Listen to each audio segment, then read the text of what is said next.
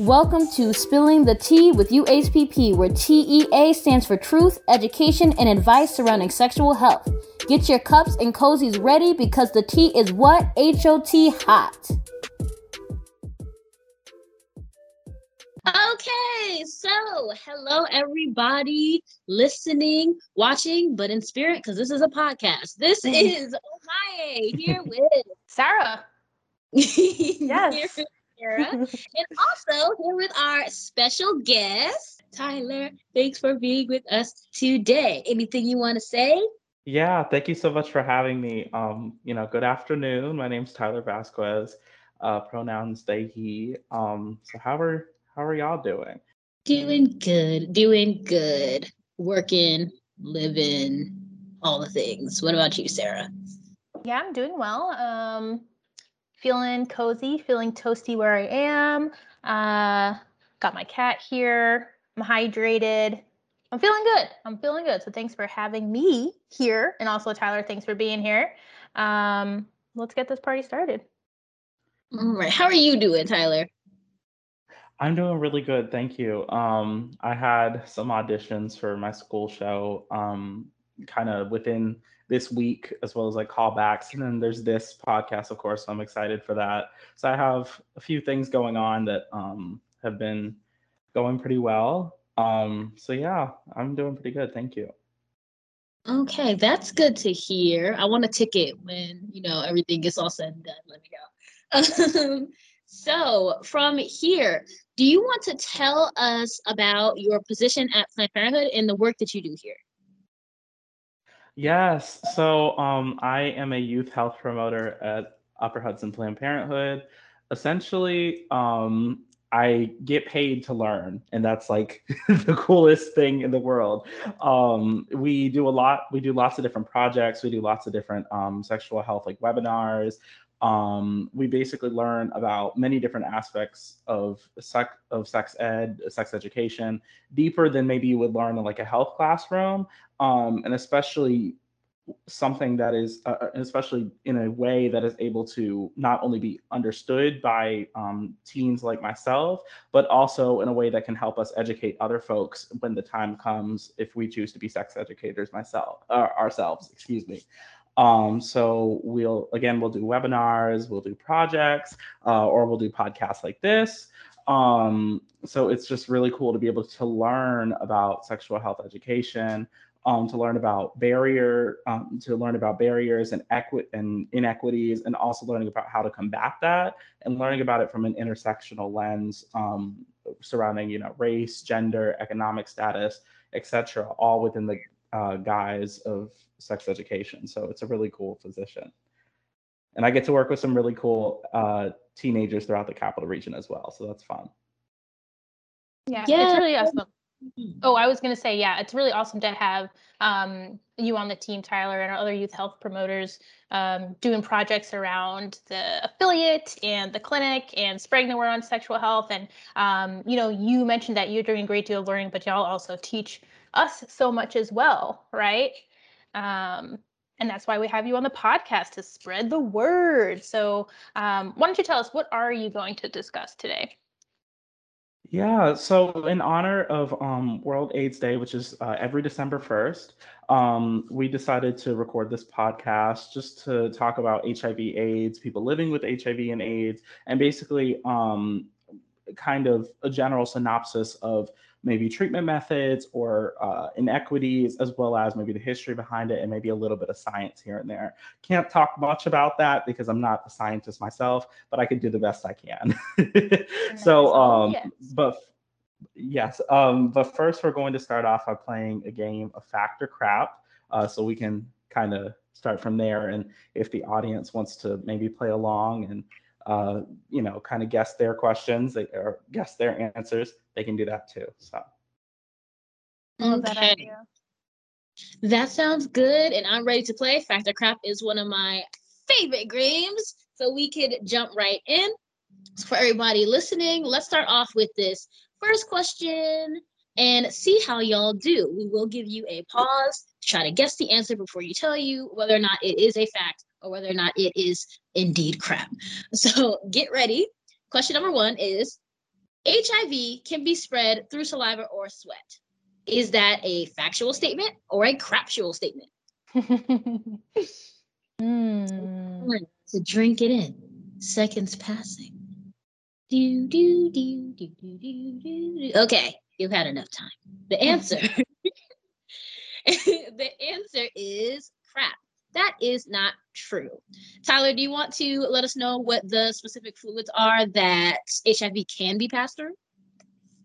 Yeah, so it can be passed through, according to Dr. Nia Pathak on WebMD. She says that it can be passed through vaginal fluids, semen, blood in some cases, various different fluids like that, especially like especially near like sexual organs, things like that. But it's not able to really spread through saliva or sweat, tears, urine, etc. So if you have a partner or if you know someone living with HIV, kissing, using gym equipment, hugging, etc., is not going to spread the virus by any means. Okay, so to recap, bodily fluids like blood, vaginal secretions, semen. What about anything having to do with the anus? So it can. So there are certain anal fluids, as far as I know, that can lead to HIV contraction. If Feel free to correct me, because y'all would know more than I would. But I didn't gather any information on that, so I do apologize. No, that's completely right. I just wanted to clarify. Yeah, so definitely rectal fluids, and then also I feel like I heard breast milk as well. What do you think about that, Omaya? Yep. So then I was gonna come in and recap and be like, yeah, so we got 6 fluids to remember, to help people remember, like, is there a number? What is that number? And it is 6, and you can fill it in your head when you go forward. It's semen, pre-cum or pre-ejaculatory fluid, which is like the longer word. There's vaginal secretions, breast milk, blood, and I said it, the 6. Did I say? And anal fluids. There's number 6. So again, that's pre-cum or pre-ejaculatory fluid, semen, vaginal secretions, blood, breast milk, and anal fluids can all spread HIV. And when you're thinking about like those different fluids that HIV can be transmitted through, it kind of lends the idea to what activities HIV might be spread through, whether that's unprotected sex, vaginal, anal, or oral, right? Or whether that's from parent to child, either some cases through pregnancy, though it's not as common anymore, because there are medications for HIV positive pregnant people to make sure that they do not pass HIV to a developing fetus. So that's great. Or through birth. If someone, for some reason, does not know that they are HIV positive and they're giving birth, it could be spread that way from parent to child, right? Or through breast milk. If someone's HIV positive and they don't know and they're not on medication to help make sure they're not transmitting it, it can be present in breast milk and can be passed to a child that way. So those are some of the behaviors. Also, we're thinking about blood. We're also thinking about needles, right? Sharing needles between people, whether that's for drugs or whether that's for medicine, right? Mm-hmm. Needles could be one of the ways that bloods could be shared between people. And if someone is positive, of course, they can pass it that way. So thinking about those fluids, those 6 fluids, and think about what activities those fluids are actually being shared between people when it comes to HIV transmission. Yes, thank you so much, Omaya, for the addendum. I really do appreciate it. So I'll go next with the second question. So question number 2 is HIV can spread through mosquitoes or mosquito bites. Wait.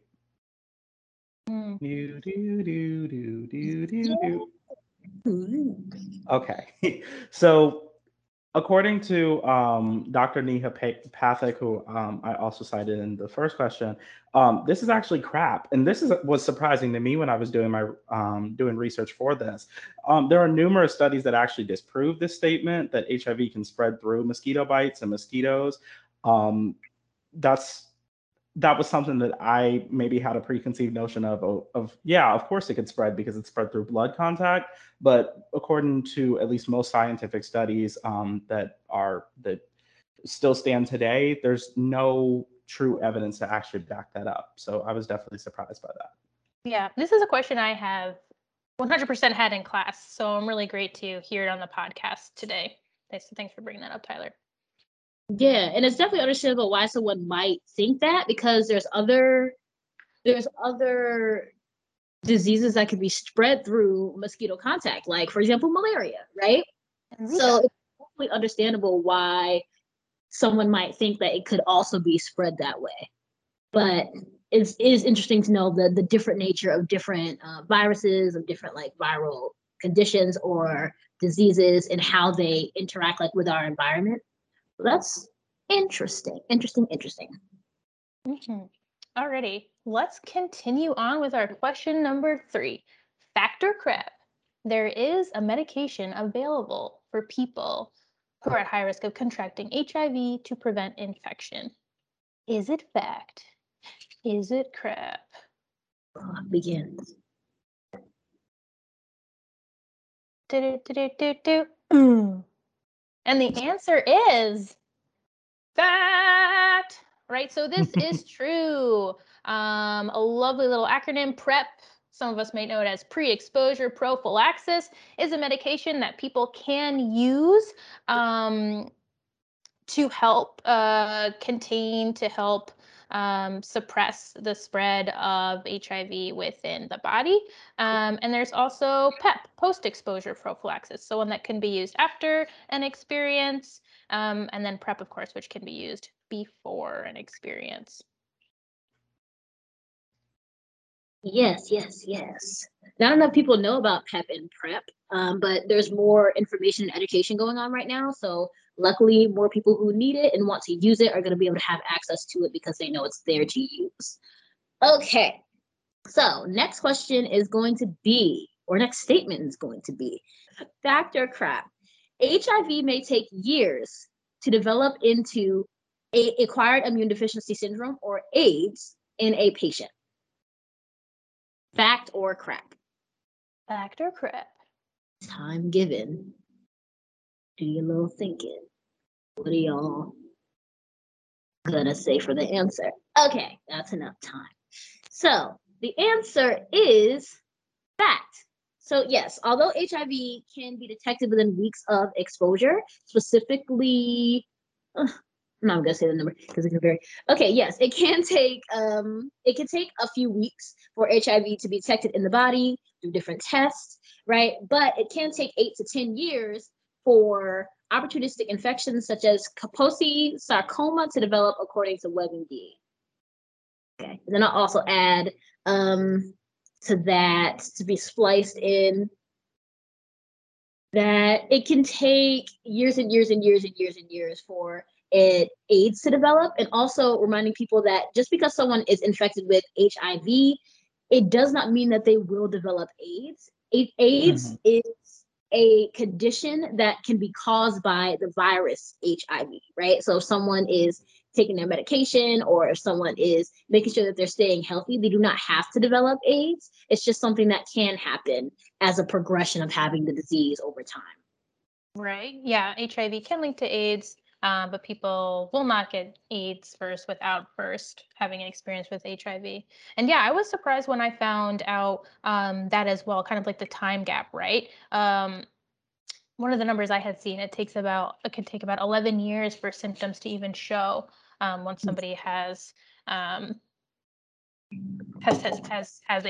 right? And throughout that time, you can still, unknowingly transmit it to others, which is quite alarming.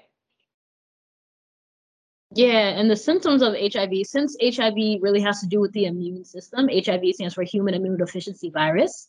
And then again, AIDS stands for acquired immunodeficiency syndrome. It has that immune in there.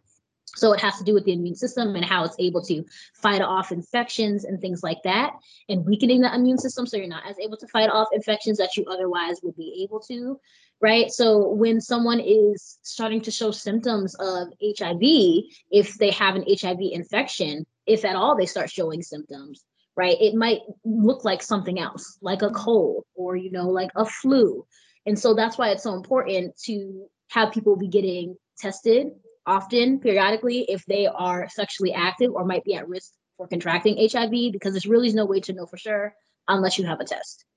So keeping that in mind, everybody. Yeah, 1,000%. Awesome. Thanks, Amaye.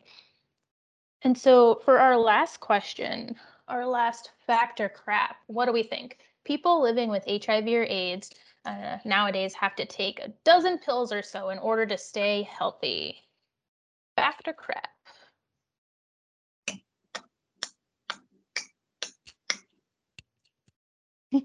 I love that. And this is crap, right? So definitely the way we approach HIV and AIDS, in terms of what we think about it and also treatment has for sure changed.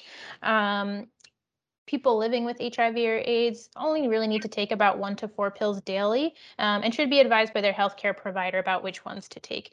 You may have heard of antiretroviral therapy or ART as a regimen of medication people can take to help fight off infections in patients with HIV. And those medications, for anybody wondering what the brands are, Varied and Retrovir, are some pills that can be taken. Okay. Cool. Now, moving right on along, that was our little factor crap game. So how well did you do? How much did you know? Was it more than you thought? Was it less than you thought?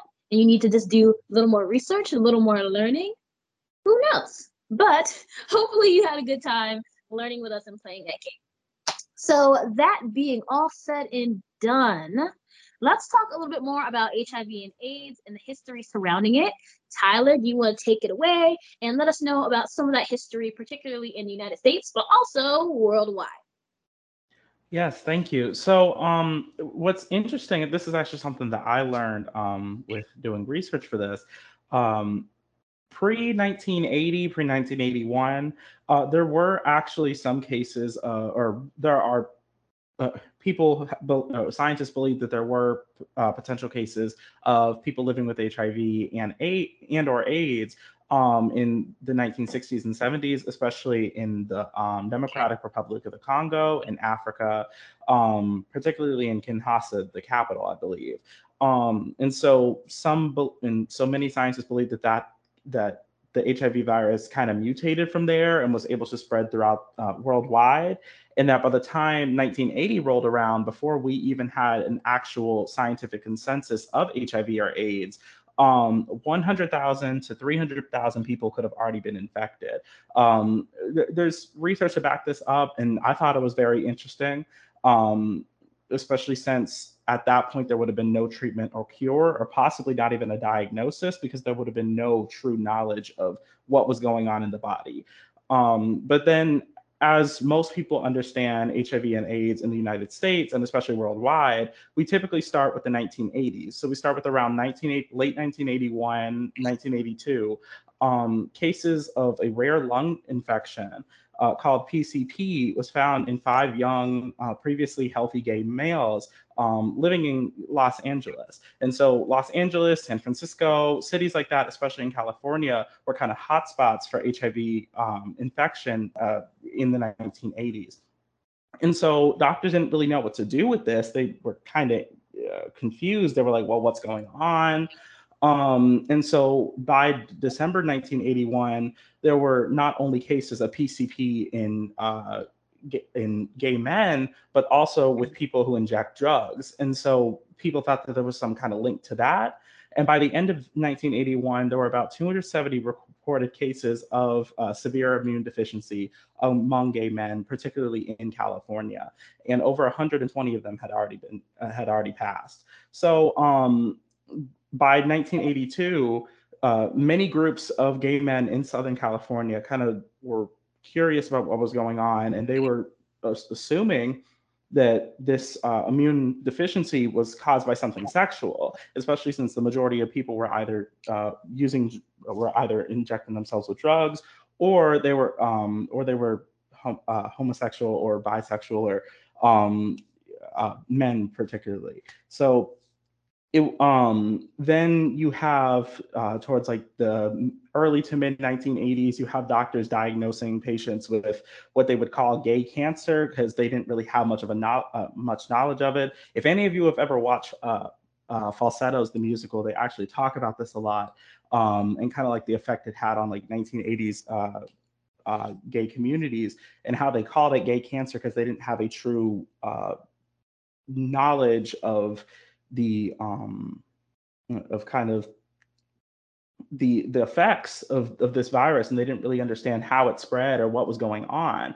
And so as the 80s and 90s rolled around, people started, getting fearful. People were like, oh, well, this is spread by gay people and only gay people can get it. But then as around 1983, I believe, the first cases of heterosexual couples contracting HIV were found. And so they found it in many women living in heterosexual relationships. And they were like, well, this is weird because we thought it was only something that gay people can get. Now we understand that that's just not the case. So that kind of spread throughout the 1980s. There were many people, such as, I believe his name was Ryan White, correct me if I'm wrong, that was kind of banned from going to school because he contracted HIV. I don't believe it was from sexual contact, actually, but they kind of banned him, and he died in the 90s, unfortunately, because people did not have a knowledge of what was going on in the body, and also in queer communities, but also communities throughout the world, and people this virus and the syndrome that comes along with it, with AIDS, if it's prolonged, people didn't have a true understanding of it, and therefore were very fearful and were very hateful towards the people who maybe have contracted this virus or have acquired this specific syndrome. So as we move towards like the 2000s and 2010s and now 2021, we have a much greater understanding. We have antiretroviral therapies, as we talked before. We have medications to not only slow down the progression of the virus and ultimately help people live longer. We also have information about HIV and AIDS prevention. And although there's not really much, we don't really have a cure now, there's potential evidence that we may, in the next 10 to 20 years, have a vaccine for HIV and AIDS. I remember they were doing early trials on it earlier this year, so I thought that was really nice. But yeah, it's just kind of this entire shift over the last 30 to 40 years of our understanding of this virus. I think has been phenomenal. And we have to obviously thank not only the doctors and the scientists that kind of worked around this and studied this, but also queer communities, trans communities, etc., that fought for not only equity, but also understanding from their societal peers. So I thought that was nice. Yes. Wow, Tyler, thank you so much for breaking that down for us in such a concise manner. I think you did a really great job spanning, oh gosh, however many years you did. And I think it's so interesting too, right? Like what a wild ride to be living when, this virus is making itself known and trying to like connect the dots. And you had mentioned a lot of stigma surrounding HIV, in the 80s and the 90s. And even still, that is perpetuated today, which is such an important reason as to why, we're having this podcast and we can have you on and we can talk about HIV and what it is and all those different aspects. So thank you again for that. And if we can continue on the history front, right, because this episode is in honor of World AIDS Day, which is, what day is that, Tyler? World AIDS Day. What's the date? December. So that's December 1st annually. So that began in the 1980s. World AIDS Day is kind of the celebration of anyone living with HIV, anyone who has unfortunately passed. As we know, about 35 million people have passed. It was founded in 1988, and it was actually the first ever global health day. And I thought that was really cool. So, there's celebrations throughout the UK, there's been celebrations throughout the United States, all around the world. People have came together to kind of make sure to stand up for people living with HIV and maybe even advocate for themselves.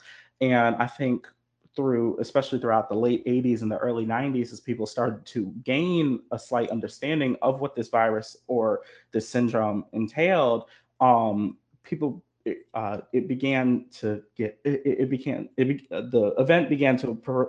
proliferate, and more people started showing up for, marches and certain events such as people making like AIDS quilts, things like that. Just many different things that people could do to show up for folks, to raise money, especially like mutual aid, a lot of stuff like that, especially fundraising for schools and colleges to have an understanding of HIV and AIDS, and making sure they have preventative measures on their campuses. There's stuff like that they do nowadays. I think that's really cool as well. So they do lots of different events, and they've been doing that since about the 80s, and have kind of started to evolve into more of a modern audience with social media, working again in universities and in workplaces to kind of combat the virus, and also making sure we don't have as much of the stigma that surrounded it 30, 40 years ago. Yeah. Thanks so much, Tyler. To be honest with you, I did not know that World AIDS Day went back to the 80s. I had no idea. And when I think back to like my education about HIV in school, lots going on in school, so I can't pay attention to everything. So I'm not really sure if it was covered or how it was covered, but I know for sure that I didn't know about World AIDS Day until recently, which says a lot, because there's been a lot of times that I've been out of school, right? And that can be, a result of many different factors. So that's really wild. We have beautiful events that happen here in Albany, just as you were saying, with the quilts and just stories and recognition and whatnot. So it's a pretty wonderful event. So thanks for talking to us about it. Okay, so from here, Tyler, can you let us know some the statistics? Statistics by itself is a tongue twister. If anybody can say statistics 5 times fast and their tongue just doesn't fly out of their head, then you have a special skill. Statistics. So, Tyler, can you let us know some of the stats? Yeah.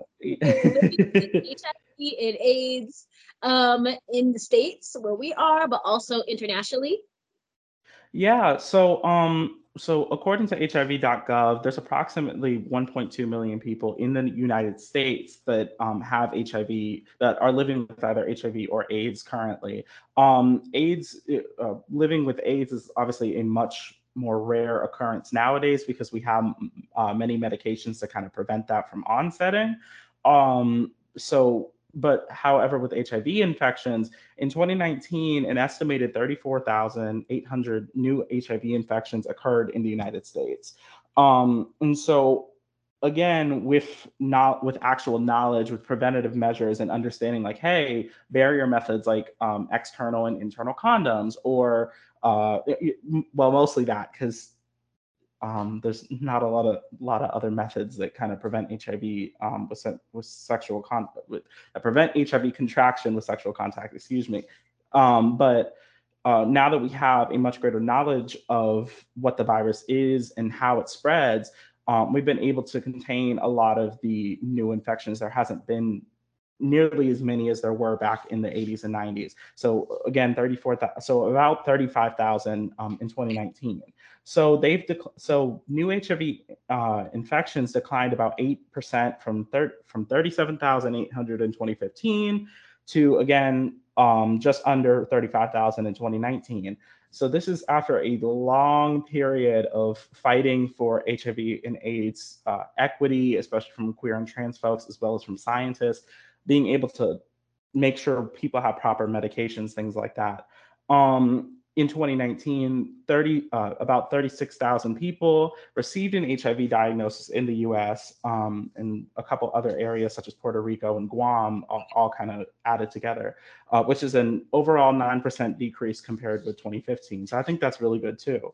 So not only does HIV.gov kind of state like, hey, we have less cases, we also have less cases diagnosed. So people are clearly starting to understand, hey, how do we make sure that we're keeping each other safe, things like that.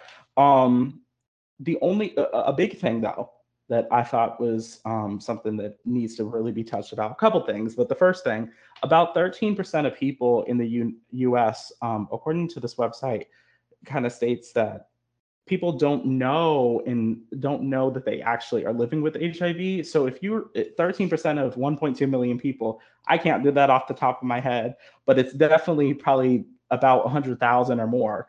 That's a lot of people that are living with HIV and could easily, or maybe not easily, but could access medication that could effectively help treat it, but are not aware of the fact that they are living with it.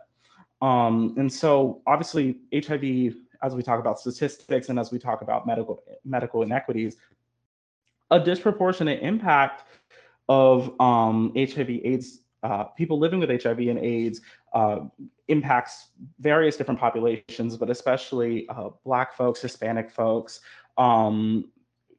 people of color, ethnic minorities, queer and trans folks, such as transgender women, queer men, things of that nature. They have very disproportionate statistics. The CDC, they've stated that out of the about 38,000 new HIV diagnoses in 2018, 26% were among Black or African American gay and bisexual men. So I thought that was something else that really needed to be touched on. In terms of New York State, it is a little bit different let me see if I can pull this up. Let me see if I can find it just a second.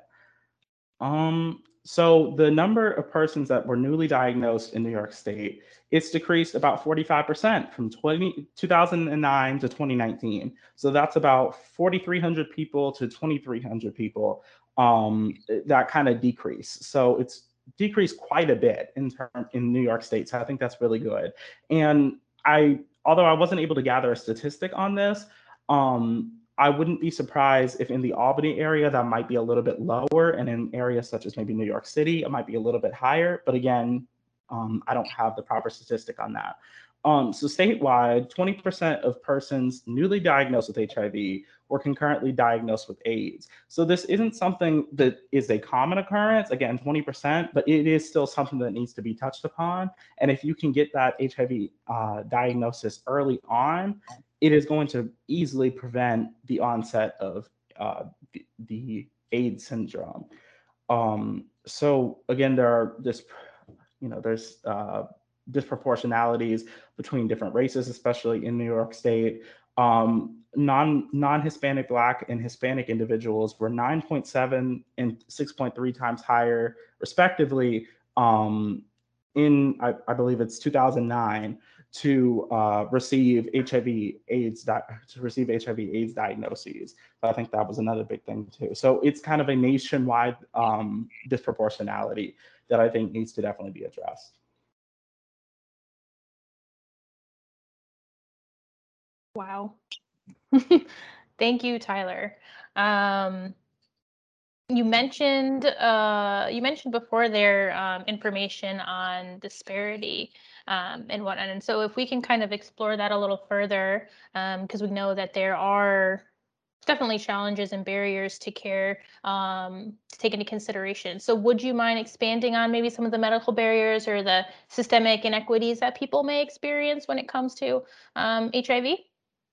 Of course. So one major thing that I thought was interesting, so the Human Rights Campaign, I think, is another really great resource, especially for LGBTQ folks of any walk of life, but especially facing discrimination, things of that nature. They have a resource page, and one of their pages is on transgender people and HIV, and this is what we know. So obviously, we don't have as much information. We don't have as much information like from the CDC or even from the Human Rights Campaign as maybe we should, because unfortunately, a lot of people are not out, and are able to say safely, like, hey, I'm transgender and I'm living with HIV, or I'm queer and I'm living with HIV, etc. So, but as far as kind of the fast facts go, according to this page, worldwide, about 19.1% of transgender women are living with HIV, while in the US, that number goes up to 21.6%. So they've also stated that 1 in 3 trans people in Washington, D.C. that they personally surveyed are living with HIV. And that 19% of the trans people that they surveyed in this study, 19% of those trans people surveyed that they have been refused medical care because of their gender identity. So obviously, when we talk about discrimination and when we talk about disproportionality, transgender women, non-binary people, transgender men, etc., are all going to be facing many social and also medical inequities, and may not have medical providers that have an understanding of their gender identity that is affirming to them in order to also make sure that they are effectively taking care of them. So you may have a doctor that knows, you know, how to treat HIV, but this doctor may also be misgendering you and is not using your pronouns, not calling you by your name, and is, or you know, you may not be able to afford a healthcare provider, you know, things of that nature. That is something that, according to this study, many transgender people live with. Another thing that I also touched upon earlier a little bit were especially Black queer men, Black bisexual men, Black gay men, etc. So about 3 out of 4 Black or African American gay and bisexual men in the United States who received an HIV diagnosis were between the ages of 13 to 34. So obviously this is a much younger demographic of folks that are getting diagnosed with HIV that maybe than a lot of people may think. But according to the CDC, that is the case. So we see that younger and younger ages, people are being diagnosed with HIV and are unfortunately not unfortunately not receiving the care that maybe they need or deserve. So I think that's something to discuss also. So also the National Transgender Discrimination Survey, they reported, especially transgender people of color report exponentially higher rates of HIV, maybe as high as 24.9% for African American transgender people, compared to 2.4% of all Black or African American people in the US, or as high as 10.9% for transgender Latinx people, compared to 0.6% for the general US population of Latinx folks. So it's definitely a disproportionality, especially within the queer and trans communities. And as we found with the Human Rights Campaign and the National Transgender Discrimination Survey, it's especially evident for trans folks living with HIV, and also the inequities they face there. So. Okay, thank you, Tyler, for bringing up all that really important information. It's also especially really good to talk about the barriers to care that people with different identities have to face that maybe other people don't, especially when we're talking about racism or transphobia or homophobia within the medical industry. A lot of people just forget, or they don't really consider that if you're seeking care, it's just about the quality of the care that you're getting. That's one matter, but you could be getting the best care, but still be dealing with a homophobic, transphobic, or anti-Black doctor, et cetera, et cetera. And that's going to affect how you're going to be able to receive that care, the quality of that care, or the ability for you to be able to do and get all the things that you need to do and get when it comes to your health. So thank you for bringing that up. That's going to be a whole other episode, and it's on its way. And if you want to be on episode 2, just let us know. You have a seat. So coming from there, I am so serious. You have a seat on the board. So going from there, could you let us know and talk to us some more about treatments or the science behind the virus and everything like that? Yeah, so I'm not going to go too thorough about this because obviously I'm no doctor, I am no scientist. I do not have a PhD. Yes, yet, hopefully. But one thing, biology has always been a great interest to me. Chemistry has always been a great interest to me. So kind of talking a little bit about it, at least as far as I can kind of explain. So the HIV virus, again, spreads primarily through sexual contact, but also through maybe other methods such as breastfeeding or sharing needles, you know, things of that nature. And so when the HIV virus actually enters the bloodstream, it enters maybe target cells, especially primarily T cells and B cells, which are a part of your immune system. And so your immune system is obviously utilized by the body to fight off infections and to, you know, kill infections when need be. with HIV, it's a little bit different because when it enters a host cell, as most viruses do, they typically enter cells through this thing called a protein receptor on the cell. Once it has that protein receptor, it's allowed to actually enter the cell through this process. I believe it's known as phagocytosis. If I'm praying I'm not mistaking that on my biology exam later this May. But so when that enters the actual cell, it starts to enter into this nuclear envelope. And so this envelope is a bunch of different proteins and lipids, also known as fats, phospholipids primarily, that kind of gather around the genetic information of this HIV virus, and it allows the viral genetic information to enter the nucleus. So the nucleus is obviously kind of like, I always call it like the brain of the cell. It kind of does all the, it houses the DNA, it allows transcription to occur, things like that, and allows proteins to be made. And so as it enters the nucleus, it's able to target some of the DNA in these white blood cells, and it's able to kind of kill off some of these viruses and also make more of itself inside the body. And so it's able to do this through DNA replication, especially as these DNA strands they have more access to more DNA from the actual nucleus. It's able to unload itself. It's able to reload itself, able to make more viruses. It's a whole thing. It's a lot. So it's able to take some of the RNA that it's actually coded. So able to go from DNA to RNA through this thing called transcription. And some of that RNA gets translated into, it translates through these things called ribosomes in the cell, which I've always found super interesting. They do protein synthesis, so they make amino acids that eventually build proteins. And these proteins can build up new, along with phospholipids from the actual white blood cell and from phospholipids throughout the original HIV virus, it's able to make new viruses in the bloodstream. And these viruses, well, all these viruses are HIV viruses, but each specific HIV virus is now able to target its own white blood cell and kind of attack that, kill that, etc. Now, typically, this isn't a major issue for too long. Like if it happens for too long, yes, it's going to become an issue. But the thing about our body is we obviously produce so many white blood cells because in order to fight off infections that it can take such a long time. As Sarah was saying, it could take about 11 years for some infections to occur. For some, it could be about 8 years. It really depends. But for the body to kind of, but the science behind it, the virus has to basically kill a bunch of white blood cells.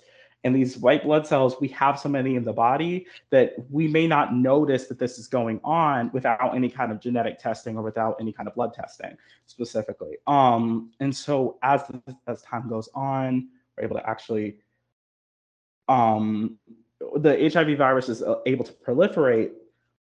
We start to lose white blood cells. This is bad by all means. After a few years go by, after several years go by, because if we don't have enough white blood cells, any number of infections, like we said with Kaposi sarcoma, things like that, are able to actually enter the body and are not able to be fought off by our blood cells. And so that leads to what we call opportunistic infections. Many infections that most people that are not living with HIV and AIDS or some kind of immunodeficiency syndrome, we can fight off very easily, or we may not ever even experience. But people with HIV or people specifically with AIDS, because in order for, that's kind of the thing, the HIV, okay. So you have HIV, as time goes on, it can be a catalyst for what we call acquired immunodeficiency syndrome, as Amaya was saying earlier. And so with AIDS, with acquired immunodeficiency syndrome, opportunistic infections can occur. And like we said, with Kaposi sarcoma. So you can allow certain infections to spread throughout the body. And it's very hard to fight off because most people can fight them off perfectly because they have the white blood cells to do it. They have the biological systems in place. They have enzymes, they have proteins, etc., in place to actually fight this off. But if you're living with HIV and you've had many of your blood cells killed off, your white blood cells killed off, it's going to be difficult to do that. So that big ramble was kind of, at least what I know about it. And so with that, it makes HIV kind of like, I don't want to say maybe a silent killer, because again, it takes so long for this to occur that we can easily have blood testing now and things like that. But it can very easily lead to infections as within subsequent years that can be dangerous to the body, that the body just simply cannot fight off because it does not have the cells to do so. So yeah, that's in terms of treatment. There are a few treatments available. The primary treatments that we usually associate with HIV medication, we usually refer to that as antiretroviral therapies, or ARTs. So some ARTs include nucleoside reverse transcriptase inhibitors. So I'm getting this from medlineplus.gov, so thank you to them. Those are called NRTIs. They basically block an enzyme called reverse transcriptase that again helps the HIV virus actually enter the cell, and it allows it to transcript itself and make proteins, make and do viruses, etc. Then you have NNRTIs, which are just non-nucleoside reverse transcriptase inhibitors. They actually bind to and later change reverse transcriptase. So it kind of changes the enzyme. And once the enzyme changes, it's very hard for it to actually go back to where it was. So it's very hard for the virus to actually do anything in the cell, or in the nucleus primarily. Then you have integrase inhibitors. It blocks an enzyme called integrase that also works on proteins, or on protein synthesis. And then you have protease inhibitors, which blocks an enzyme called protease, which is kind of a protein builder. So you have other things too, but especially like we said earlier with Retrovir or Viriad, medications like that can definitely help fight off infections and use those kind of chemical systems like the NNRTIs or the NRTIs to actually fight off these infections and kind of delay them further, if that makes sense. Yeah, it does make sense. And again, yeah, thanks for going through that so thoroughly. And to my understanding, which I thought is super cool, right? For people who are taking antiretroviral medications, the presence of HIV in the system can be so low that it becomes undetectable on a test, which means it's virtually untransmittable. As long as they continue to take their medications and, putting other safer sex methods into place for either themselves or their partner. And I think that is huge.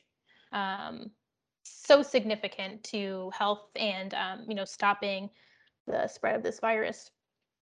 I'm glad you brought that up, Sarah, because that's part of the U equals U campaign that's been going and trying to like get more steam and more like eyes on it over the last like few years, talking about like undetectable equals untransmittable. And that's a really good way to educate people and bring up the fact that yes, even though HIV is not curable, it is very much treatable, and we have treatments that are making sure that people are living healthy, normal, long lives, fulfilling lives. So it's important for people to remember. I think people don't think about that or forget about that, but that is an important part of things in this education. For sure. And finally, Tyler, what can you tell us about resources that our audiences can utilize? If they have any concerns about HIV status, any concerns about treatment, or otherwise. We'll start there. Yeah, so personally, I think the first thing to do is, if you have a healthcare provider, talk to your healthcare provider. Always ask questions to them. Obviously, they know more than maybe we do, or maybe many people do, because they also not only understand maybe the sexual health aspect of it, but also the science, and they know the treatments. They know them like the back of their hand most of the time. Ask your healthcare provider, and if you need access to equitable healthcare providers, that may be another step to take as well. But another big thing is to obviously utilize local resources. So especially if you live in the Albany area, or if you live in the capital region, we here are all from the Albany area. We work at Upper Hudson Planned Parenthood. You know, you can call folks like us anytime. I believe we have HIV testing at our center, right? That Yes. is Okay. correct. Yep. So yeah, you can access that. So if you need, you know, next steps, like, okay, so I have this HIV, I need to get HIV testing. Where do I go from here? A Planned Parenthood near you may be a great place to try. Again, if you live in the Albany area, Upper Hudson Planned Parenthood may be great. Places like the Damien Center or what is the other place? It's Alliance for Positive Health, excuse me. That's another really great place to look for in the Albany area. Again, if you're interested in more so like national things, like you want to come help people, you want to come like fundraise, mutual aid organizations, like especially on social media, maybe a good spot, maybe a good thing to look towards. But also even like the World AIDS Day campaign. If you go on worldaidsday.org, you can look at like their Rock the Ribbon campaign that's going to go on December 1st. And that may help with fundraising, things like that. You can host fundraisers. You can wear red, especially on December 1st to kind of show support. That's another thing they talk about. Just making sure you're getting out there and supporting people living with HIV and AIDS. That may be something you might be interested in. Other things, obviously, if you're looking for resources, especially if you're living with HIV, look towards maybe family members or friends that are supportive and are also affirming of your identity, affirming of who you are, and affirming of the maybe struggles that you are undergoing. So positivepeers.org, they kind of talk about this a little bit. Positive Peers, they also work with a lot of HIV and AIDS advocacy. So they talk about, you know, being able to actually educate yourself and being able, and if you're like maybe a family member, someone living with HIV, educate yourself before you go and ask someone to educate you, right? That's kind of the first step. If you have questions, you know, making sure you see that out. But also making sure you're listening to folks with HIV and AIDS, and, you know, asking questions if they're comfortable with that, and if they are letting you know something, or if they are saying like, hey, I have I have been diagnosed, you know, what can I do? Can I confide in you? Making sure you're doing that. And if you are someone living with HIV, making sure you have some kind of support system like that set up, maybe with friends, family, peers, etc. Maybe even just your healthcare provider or a therapist, you know, someone that can take steps with you and can listen to you before all else. Making sure you're encouraging treatment, especially because HIV again is very, very, very treatable. You know, like the U equals U campaign. That's another place to look towards. Preventionaccess.org does a lot of work with that. If you want to kind of look towards them. So that may be something to look towards. Just making sure you have a support system in place, and making sure that if you're not someone living with HIV or AIDS, but you want to support someone, making sure you are that support system if you're able to do so. And you make sure that, hey, I'm not going to, like, if you want me to keep a secret about your diagnosis, you don't tell anyone, right? Like, you don't go around and, you know, spreading rumor, you know, things like that. Just making sure you are an anchor of support, as they say. Making sure you're there for people, making sure they're there for you if need be. I think the U equals U campaign is a really great place to start. Again, you can access that through preventionaccess.org. Again, your healthcare provider, Upper Hudson Planned Parenthood, Albany Alliance for Positive Health, the Damien Center, you know, especially if you're living with HIV and AIDS and you're LGBTQ, looking for organizations like that that are able to help you deal with that. I think that's a great place to start, really. Yeah, thanks, Tyler. I definitely have to agree. Support really makes all the difference, right? And so if you have people close by that you can trust, but even not, I feel like there are a lot of groups that you can find through social media as well. And just to add on to the local organizations, In Our Own Voices does a really nice job of offering HIV support groups and education to people living with HIV, especially people of color as well. So plenty of resources in the area. I'll plug Upper Hudson again because we do provide HIV testing. We can also prescribe scripts for PrEP. We don't do long-term treatment of HIV, but we certainly reach out to Albany Medical Center in particular, who can definitely hook people up that way. And Tyler, just in case you haven't mentioned before, what are some things that some people listening can do to get involved in World AIDS Day and find out how they can get more information about it and get involved in it? Yeah, thank you. So worldaidsday.org, they have a couple different things that they're especially doing on December 1st, but really any time of the year. So they're doing an event known as Rock the Ribbon on December 1st, which is like this virtual event discussing HIV/AIDS, getting to meet new people, making sure you have like a red ribbon, so like you can wear that to school or you can wear that to work to show that you're supporting folks. You can text red ribbon to 70085 and can help fundraise money for HIV/AIDS testing, primarily in the UK, but there's also events in the US as well. Also through their website, they have fundraising opportunities. So if you're ever interested, maybe in the near future, in fundraising for World AIDS Day, you can always fundraise through your school, through your university, your workplace, etc. And they have information available for that on their website. You can honestly, it can be something as simple as you want to get involved with that specific organization, which again, I think is a really great thing to do.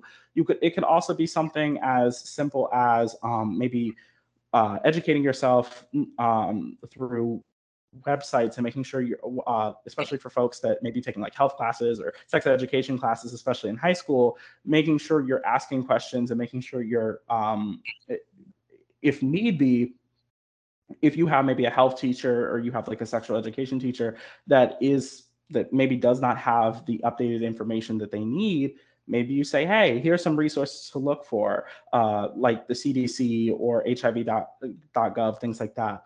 I think that's even a great thing to do throughout the year, but especially on World AIDS Day, making sure that they're advocating for folks to make sure they're receiving the equitable care they deserve.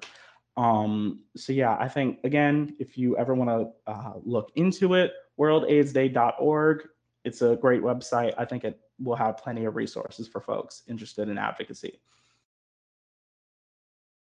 Okay, and you did the dang thing. So thank you again for being on here with us. I think we did the thing, y'all. I think that is it. So we can wrap up. Tyler, any last minute pearls of wisdom that you want to leave us with before we get going? I just say making sure you're talking to folks, making sure you're in community with folks that you know can be supportive, making sure you have equitable access to healthcare, all those things, really just making sure you're supporting folks living with HIV, whether that's through mutual aid or something else. I don't know. That's really just my big thing. I think I think we've obviously come a long way since the 80s in terms of understanding, in terms of access, but we all obviously still have some ways to go. And I think that's what people are doing a lot of great work to making sure we understand that in all aspects, from medicine to culture to things of that nature. So I really do appreciate y'all being able to being willing to have me speak with y'all. I really do like it. I really do love it. Thank you. What? We are the ones who have been blessed. Thank you for coming on here with us, spending this time with us, educating us. You have truly dropped the education gauntlet. Respect. Thank you. We can always respect a good education session. And I would just want to agree with you in saying that it's so important for people to be getting educated. It's so important for people to know and understand, number one, how HIV is even transmitted, how it can be prevented, how if you're living with HIV, how you can be healthy, and how to make sure that you're not continuing to stigmatize someone having HIV. So yes, Sarah, any last tidbits to add? Other than echoing what has already been said, no. Yeah, this has been a true pleasure continuing to do the work, the Lord's work of spreading not misinformation, but information and helpful tidbits about HIV. So yeah, echoing that, thank you so much, Tyler. And helping to make this happen. Yes. So there we have it. Everybody, Tyler, coming for our jobs, okay? Coming for these doctors' jobs. You know what I'm saying? And so we will see Tyler in the future as a doctor educator extraordinaire. So thank you for listening. Please go out there, do your research, get educated, make sure that you're supporting people who are living with HIV, and make sure you participate in World AIDS Day. Thanks for listening, and see y'all next time. Peace on. Bye. Thanks for joining us on Spilling the Tea with UHPP, where TEA stands for Truth, Education, and Advice Surrounding Sexual Health. Keep your cups and koozies on deck for the next one. Toodaloo!